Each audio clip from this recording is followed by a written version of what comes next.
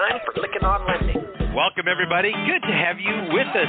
Welcome to Lykken on Lending, a weekly mortgage market update providing up-to-the-minute information on interest rates, loan programs, and hot industry news, all related to the mortgage industry. Brought to you by Transformational Mortgage Solutions.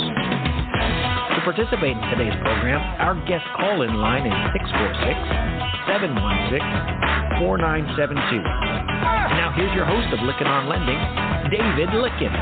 Let's begin.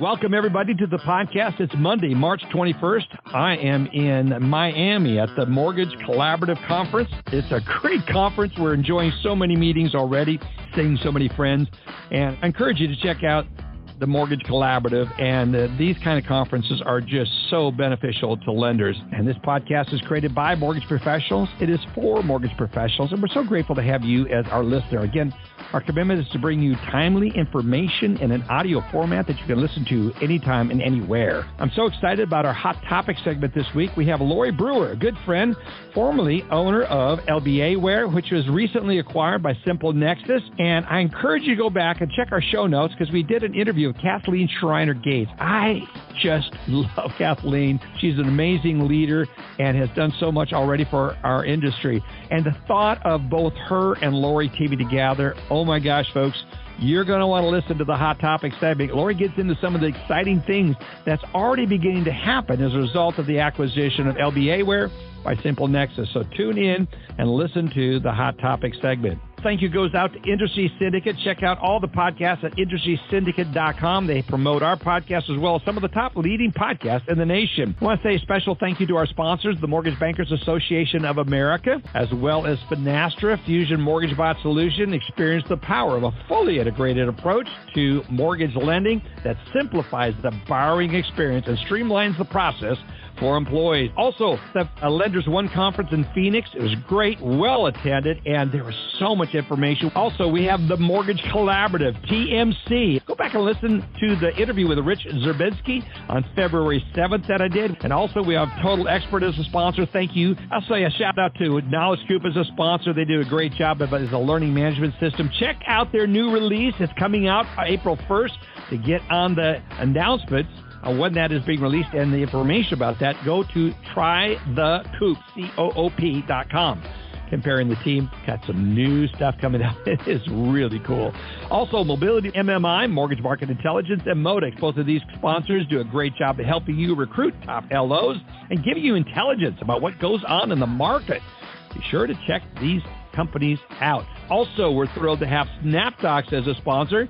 They help lenders overcome obstacles to adopting e-mortgage technology. Also, Success Kit. I love what Julian Lumpkin and the group are doing. Check out the interview we did with Julian on January 10th on 2022, successkit.io. Also, I want to say a special thank you to the Lender Toolkit. We want to thank our sponsor PennyMac, TPO. Go back and listen to the interview with Kim Nichols on November 1st, 2021. Also, I want to say thank you to FormFree. Then finally, special thank you goes out to Debbie Weemus at the DW Consulting Group, helping people with their LinkedIn profiles. And finally, I want to say a special thank you to Rob, Les, Alice, Alan, Matt, and my good buddy, Jack Nuttery, who's going to take over the podcast for me at this point.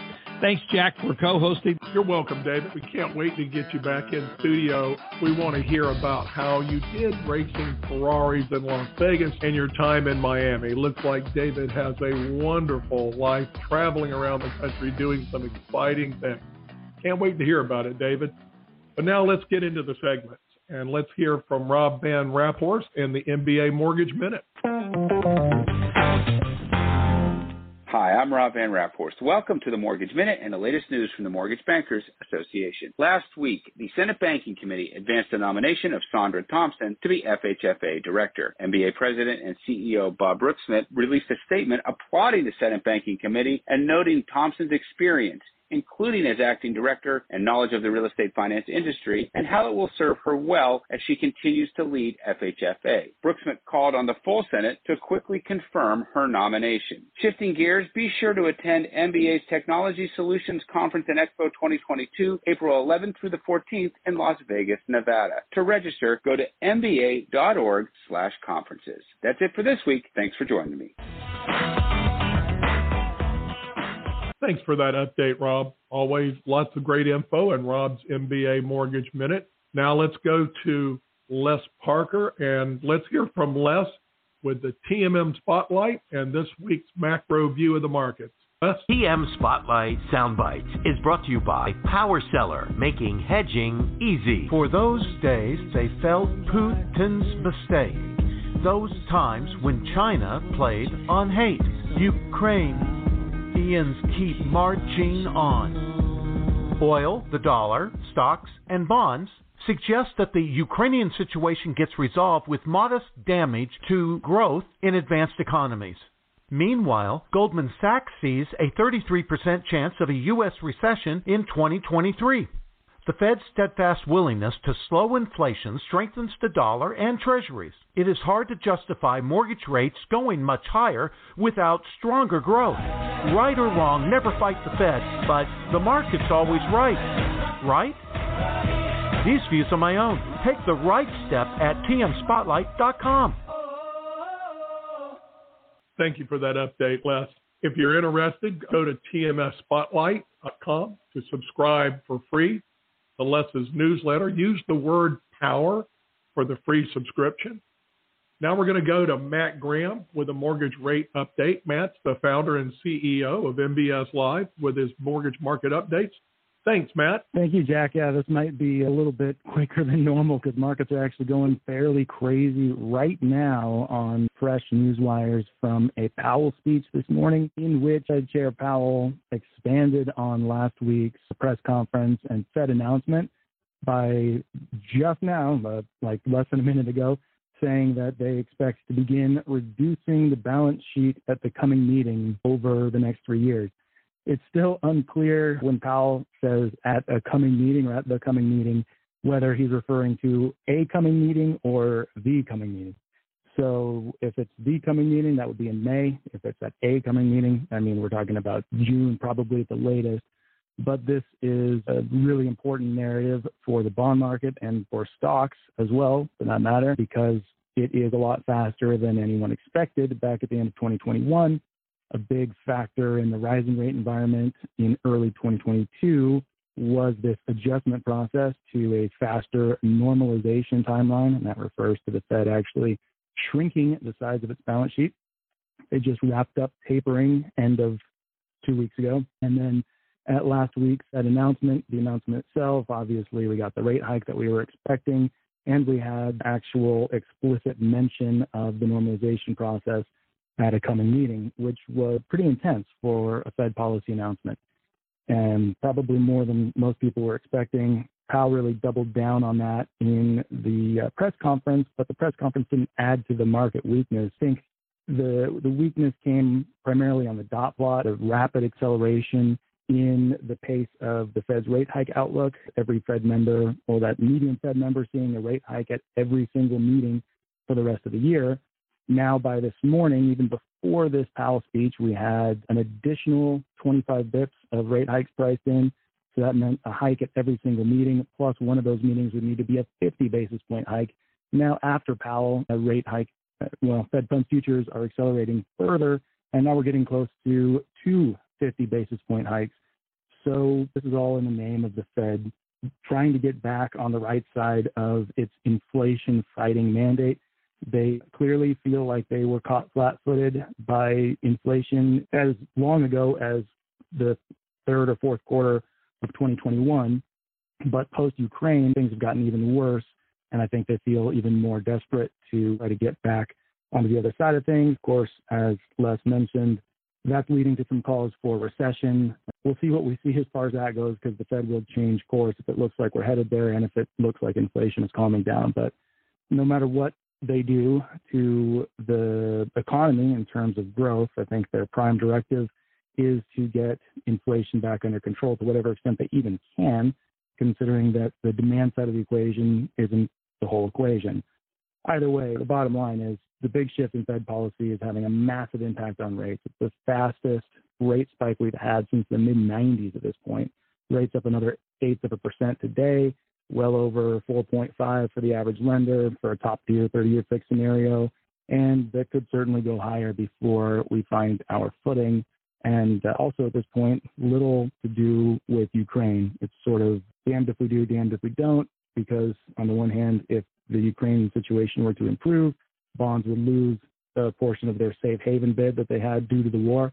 And if the situation deteriorates, it puts more upward pressure on inflation implications and just means they're going to have to act that much faster to combat inflation. So not a great time to be a fan of low mortgage rates, but the higher we go, the sooner we'll bounce, and then the more ground we'll have to cover the next time rates have a lower rate trend over time. Okay, Matt, I'm kind of at a loss for words here, and that doesn't happen very often. A fast rate increase in many years. So I was doing a little prep work for the show, and I had my eyes off the news for a couple minutes. When I looked up, I saw the equity markets, Matt, had went from about 140 down to about 350 down, and I wondered what drove that news or what drove that reaction in the equity market. And I think you just explained that for me, Matt. Yep. Correct me if I'm wrong, was thought to be into Q2, sometime Q3 beginning. And so the Fed is already intimating that that could start much sooner than August or September. Am I right in that, Matt? Yeah, for sure. And in fact, I think August and September was probably a little bit late in the first place. There were definitely a lot of people that were making that call, participated in a couple surveys where people were giving their opinion on when that would happen. My initial guess was June. This was back in January, but now I would not be surprised if they did it at the next meeting. And unfortunately, I wasn't listening to Powell's speech as it happened, so I'm just reading a newswire from it.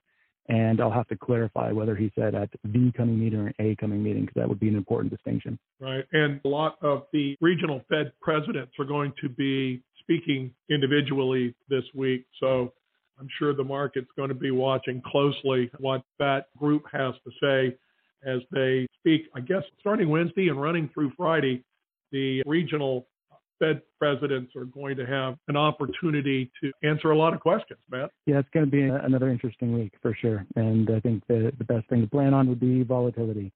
And what we're telling our clients on MBS Live is, yeah, the higher rates go, the more the chances improve that we'll see some kind of bounce, but we keep being set up for that and disappointed. So we are definitely waiting for the market to give us a solid indication of a sustainable, meaningful correction before we change our strategy accordingly. Well, thanks, Matt.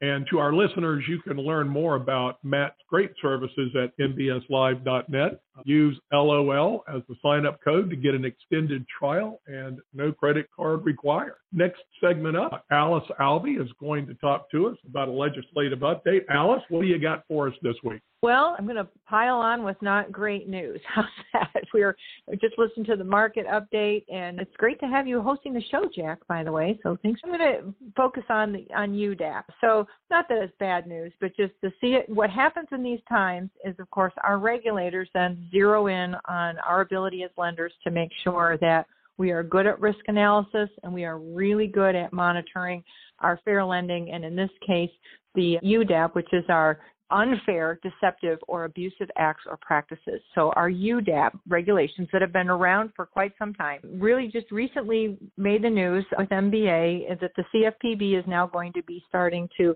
expand how they look at UDAP.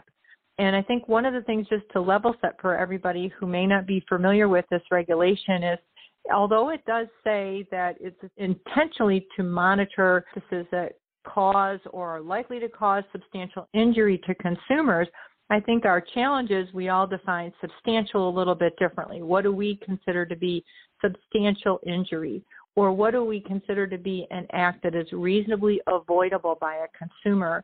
And when you really read into the regulation and some of the areas that the CFPB has expanded on, it is an area that lenders need to make sure they devote staff and timing to. This is the time when times get a little tougher. Agencies start looking at areas where they know that we potentially have weaknesses. And I always warn folks that the biggest area of weakness under UDAP that I saw during my consulting days was in the area of verbal and email communication. So what is it that loan officers and processors are saying, but also what is it that they are not saying? What are important aspects about a product, as an example, that should be communicated? Or are we leaving information out of advertising that really is important in making sure the consumer understands the impact of the product? So those are areas that then when you pile on that we're now using very sophisticated algorithms as an industry to target our messaging, whether that's email advertising in particular, mostly our electronic communication, or how we may analyze data for who is going to be getting certain types of communication. That's the area that the CFPB has expanded in their manual that they will now be looking at. So as you think, wow, this is great, I've got all these tools in my customer relationship management software, and I'm using all these layers of services who are helping me dissect various leads and how to market to them, you better make sure you've got full understanding of your algorithms, and on top of that, have written policies and procedures for how you're monitoring that they are not creating any kind of disparate impact. So I just wanted to point that out, folks, that in the recent headlines under UDAP, there's plenty to read that points you to exactly where it is the CFPB is going to be expanding their exams. I found a good write-up from Ballard Spahr where the law firm used a lot by mortgage lenders, and they had a great write-up on some of the details as well as what the specific changes are. So I recommend checking them out. So that's my report for today, Jack. Thank you. Well, thanks, Alice. Let's talk about that for just a second. I mean, obviously, when you have many different people constructing many different emails, reaching out to different consumers across a very large and expansive market, first thing that comes to my mind, something that we used to do extensively, is first line of defense. And look, listeners, what first line of defense is for auditing yourself, right? I mean, it's the business auditing the business. And the objective of that is to make sure that you do what the process says you should be doing at the point in time and the process calls for that to be done. And Alice, as I think about this, it would be, here's where you would implement these preventative measures, these compliance measures in your first line of defense program, and make sure that you're testing through your organization to ensure compliance to the UDAP regs. What do you think about that? I think that's a great recommendation. Not a lot of companies, I would guess, have that. And by putting something like that in place, you're able to then build your metrics. Obviously, when you first start doing it, you go, wait a minute, how is this going to help me? But really what starts to work is the data that you collect over time. And then it also helps bring to light where you need to fill gaps in written policies and procedures for people to really have a meaningful way to do the right thing. I think, and I'm going to always throw in training in there because there's a lot of coaching that folks need. It's always amazing how much awareness of UDAP makes a big difference. A lot of people aren't even aware of how far this regulation reaches into their very conversations day to day with consumers. So I think what you said is a great recommendation. Thanks, Alice. And look, just to expand on that for the listeners, I always thought that if we audit ourselves and we do a good job of that and timely and frequent job of that, when auditors get in our shop, then they should be finding that which your own first line of defense team has already found, cured, and is now monitoring for timely compliance.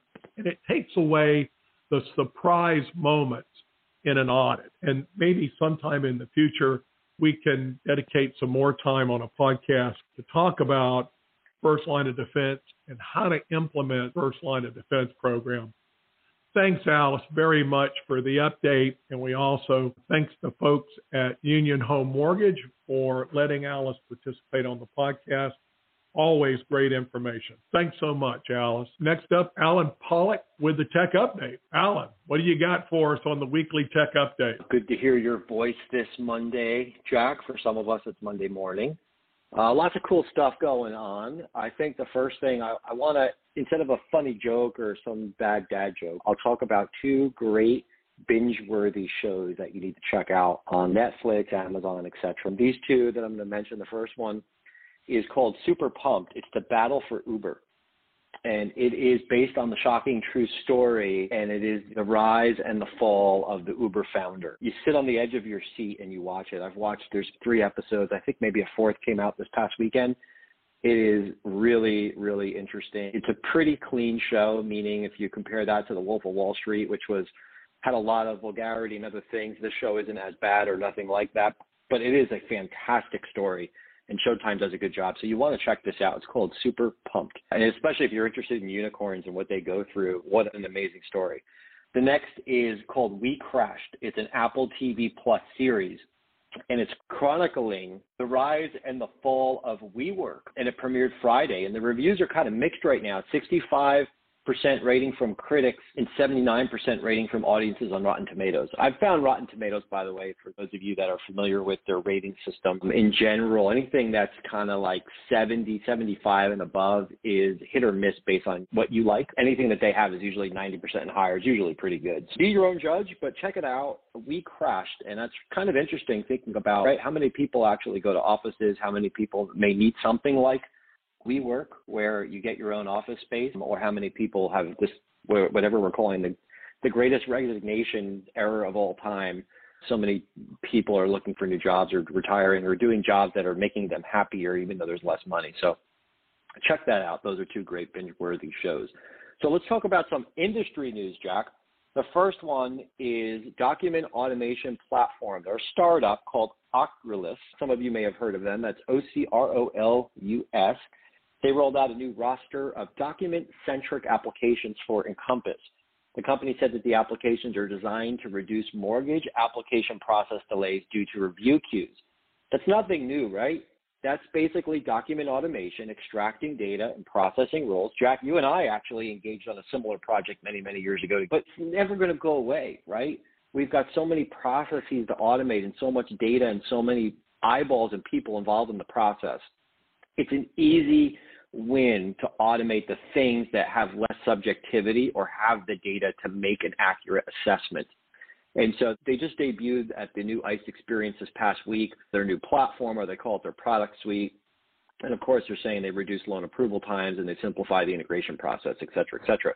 You want to check this out, or you want to talk to your existing vendor or consider document automation. And before I move on to the next topic, Jack, I know that you feel strongly in this area. I thought I'd maybe just swing it over to you and see if you have any points of feedback on the document automation side. Well, as you said, Alan, you and I worked extensively on a greenfield project where we implemented a number of bots in the process. We used data scraping. My basic thought on it is we solved for manufacturing defects, or we came very close to a defect-free environment.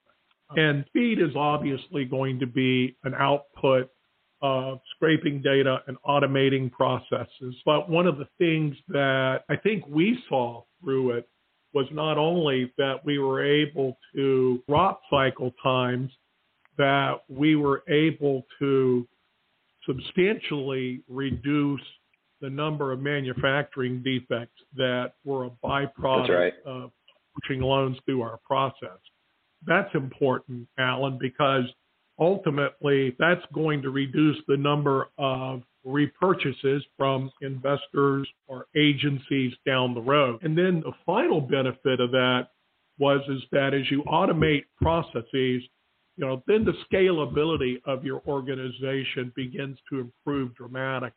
So it's that ongoing evolution of our business, but you pick up some major wins when you do that, the scalability, cycle time, and the reduction of manufacturing defects all strike to the core of what we're really trying to build here, and that's an efficient, low-cost manufacturing process that gives us comfort in the fact that while we still have humans sitting on top of the automated processes and monitoring the flow, that a lot of the work is being done by machines and verified or validated data. I mean, how can it get much better than that, Alan? That's right. And so it's kind of like working smarter, not harder, right? We can repurpose certain folks to do different things, but we have what's coming down through the sausage factory. We know it's good quality sausage, and we know the wrapper that goes around the sausage is also going to fit, and it's good quality wrapper too, right? It's actually a bad analogy, but I was in Costco this weekend, and they were selling turkey sausage with a plant-based wrapper. that's healthier for you. So I was just thinking someone must have used the data or looked at customer demand to figure out that they need to change the wrapper to get more people to buy. But anyways, working smarter, not harder. And there's a perfect testimonial, folks. Jack and I worked on this Greenfield project, and that was the goal we set out to do, and we did accomplish it. Technology has only since that time improved. And so look at this vendor, look at other vendors, but document automation, whether it's upfront, whether it's in the middle of the process or at the end of the process, right? You're going to be able to move things down the pipe faster, recognize defects faster, and better align your teams to be working smarter. So I appreciate that feedback on that topic, Jack. Let's also talk about one other quick update that occurred during the ICE experience last week. Roostify and ICE have also, Roostify made an announcement they partnered for a stronger bi-directional interface. And I think that was one of the things I picked out that was really important. We were talking so much about the slowdown, right? We're in a purchase environment. There's less real estate. Rates are rising. How do you attain more customers, right? And so that integration, that bi-directional interface is extremely important. I'll talk more about acquiring customers in just a moment. I wanted to bring up one other company. This is really interesting because of the times. This company called Knock. It's Knock. We talked about them once before. It's a property tech, or what we call prop tech. They're a home buying fintech. They brought in $220 million of new financing, but it's not what they originally set out for. It was designed, this $220 million, in part to help reach profitability after abandoning their attempt to go public. The company is also slashing its workforce by 46% because the new financing is so much less than they had hoped for at their initial public offering. Get this, their product, right? What do? Their product includes what they call a home swap product, which is a fully integrated mortgage and as much as $650,000 in an interest-free bridge loan to cover the down payment on a new home, up to 6 months of mortgage payments on the old home. So we talk about innovation and what's going on, and we talk about all the regulation we have. We get these prop tech companies that are doing all these unique things. So innovative, really cool, trending. We're going to see a lot more things like this, but even a show of the times right now, right? They decided not to go with their public offering. I don't know why, but they still raised $220 million, but they did slash jobs. So that's Knock, Knock. I did promise last week, Jack, that I'd bring up this company called Wordle. If you remember, it was a software engineer in Brooklyn. He sold it for in the low seven figures, and it was acquired by the New York Times. It's taking off like crazy. I play Wordle now with my family. A lot of people are doing it. You simply get 6 guesses to pick a word, and you go through the process. It's low tech. It's low budget. Everybody's doing it. I mention it not only because it's a trend you want to get on, just because you want to be cool and you want to stay relevant, but more importantly, think about the tech you're building. KISS. Keep it simple, stupid, right? Think about the organization that we've talked about, the Moscow method of how to organize what you want to do with your roadmap. Wordle kept it simple. It is the absolute simplest interface. It takes up no memory, no space on your phone. It's a simple design with 6 boxes or 5 boxes and 6 rows. Think about your tech. Think about the drip campaigns you're doing, how to acquire and sustain during the application process those people. Don't overburden them with too much complexity. Keep it simple. Keep your originators part of the process. Have them reach out at the right touch points. So Wordle's a great suggestion, but even better, you can relate that to what we're doing in mortgage. That's it for today, Jack. I've got some amazing topics we're going to talk about next week. I'm actually going to bring up 1, 2, 3, 4, 5, 6, 7 points that I feel that are absolutely critical that we need to be focusing on as an industry. Tech-based, of less of the update and more focus on those 7 items. One of those 7 is something we're talking about today, which is data and analytics, and we have Lori Brewer on today. So with that, Jack, I'll send it back over to you, and thanks everyone for being our listeners. Well, thank you very much, Alan, and I'm excited about next week with what you're going to talk about. If anybody's interested in reaching out to Alan, you can contact Alan at alan@tms-advisors.com. And again, thanks, Alan, for the weekly update. This brings us to the end of our weekly mortgage update. So, but intra-week, where if you're going in, see more on our website, you'll see all the new podcasts we're releasing intra-week during that. So we've expanded beyond just the flagship podcast here we have on Mondays to cover more and more topics that are out there that need to get covered. And so that's a lot as a result of your requests, listeners. So appreciate it. Again, thank you to our sponsors, Finastra, Lenders One, Mobility, MMI, Modex, the MBA, Knowledge Coop, the Mortgage Collaborative, SnapDoc Success Kit, Lender Toolkit, PennyMac, as well as Total Expert. Thank you so much, everybody. Have a great week. I look forward to having you back here next week. You've been listening to Lykken on Lending, a weekly mortgage market update with your host, David Lykken of Transformational Mortgage Solutions. Join us next week, and thanks for listening.